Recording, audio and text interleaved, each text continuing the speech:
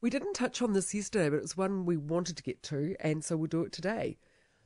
If Santa's listening, I wouldn't mind a Tesla for Christmas. They are gorgeous looking cars. You'd have to agree. They look good when you see them. When you see them, you think, now that's a great design. By all accounts, they go like stink. But I wouldn't be able to head up to the Hokianga in a Tesla. Wouldn't be much use on the metal roads. Wouldn't be much use for actually doing any grunt work either. You wouldn't see many Teslas with pigs tied to the bonnet outside the Opanoni pub.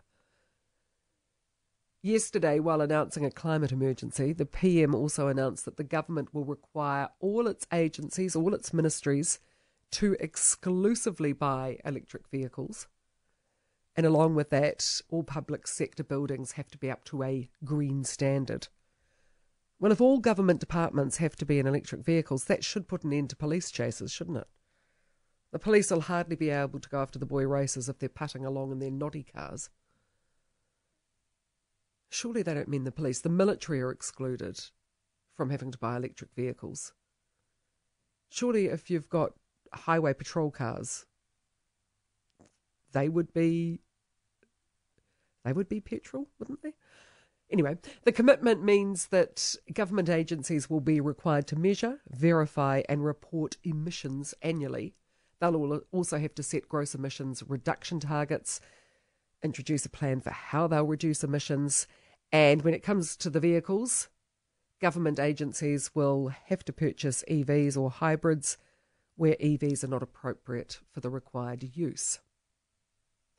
Also, Jacinda Ardern announced the government will begin phasing out coal boilers in ministries and agencies. There are about 200 coal-fired boilers currently heating water and heating the buildings in the state sector, and they will gradually be phased out. And all this is being done from the marvellous money tree. No, this is actually $200 million that was earmarked earlier in the state sector decarbonisation fund. There is absolutely no doubt that the creation of clean energy, the monitoring of waste, the drive to reduce emissions, all of this is a good thing. None of us wants to be wasteful.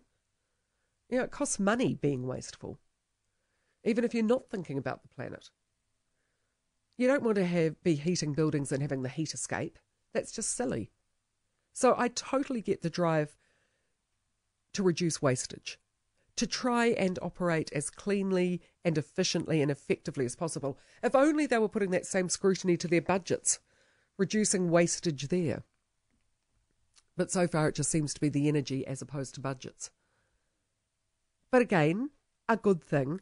But does this mean we all have to follow suit? I think that's what the government expects us to do. They truly believe that this is the way of the future, that the days of the bogan fanging around town in the gas-guzzling V8s are numbered. That the aforementioned bogans in the V8s will go the way of the dodo. They've got a long way to go, because even as of last year, the top 10 vehicles, new vehicles, sold in this country, Ford Ranger, Head and Shoulders, 9,485 new Ford Rangers were sold. Then the Toyota Hilux, Toyota Corolla, Toyota RAV4, the Mitsubishi Triton, the Holden Colorado. You know, these are not your little putting around town in your EV cars. So you had 9,485 Rangers sold. That was the most popular. Of the top 5 EVs sold in 2019, the Tesla Model 3 at 657. They've got a very long way to go. The Volkswagen e-Golf, only 107 of them sold in 2019.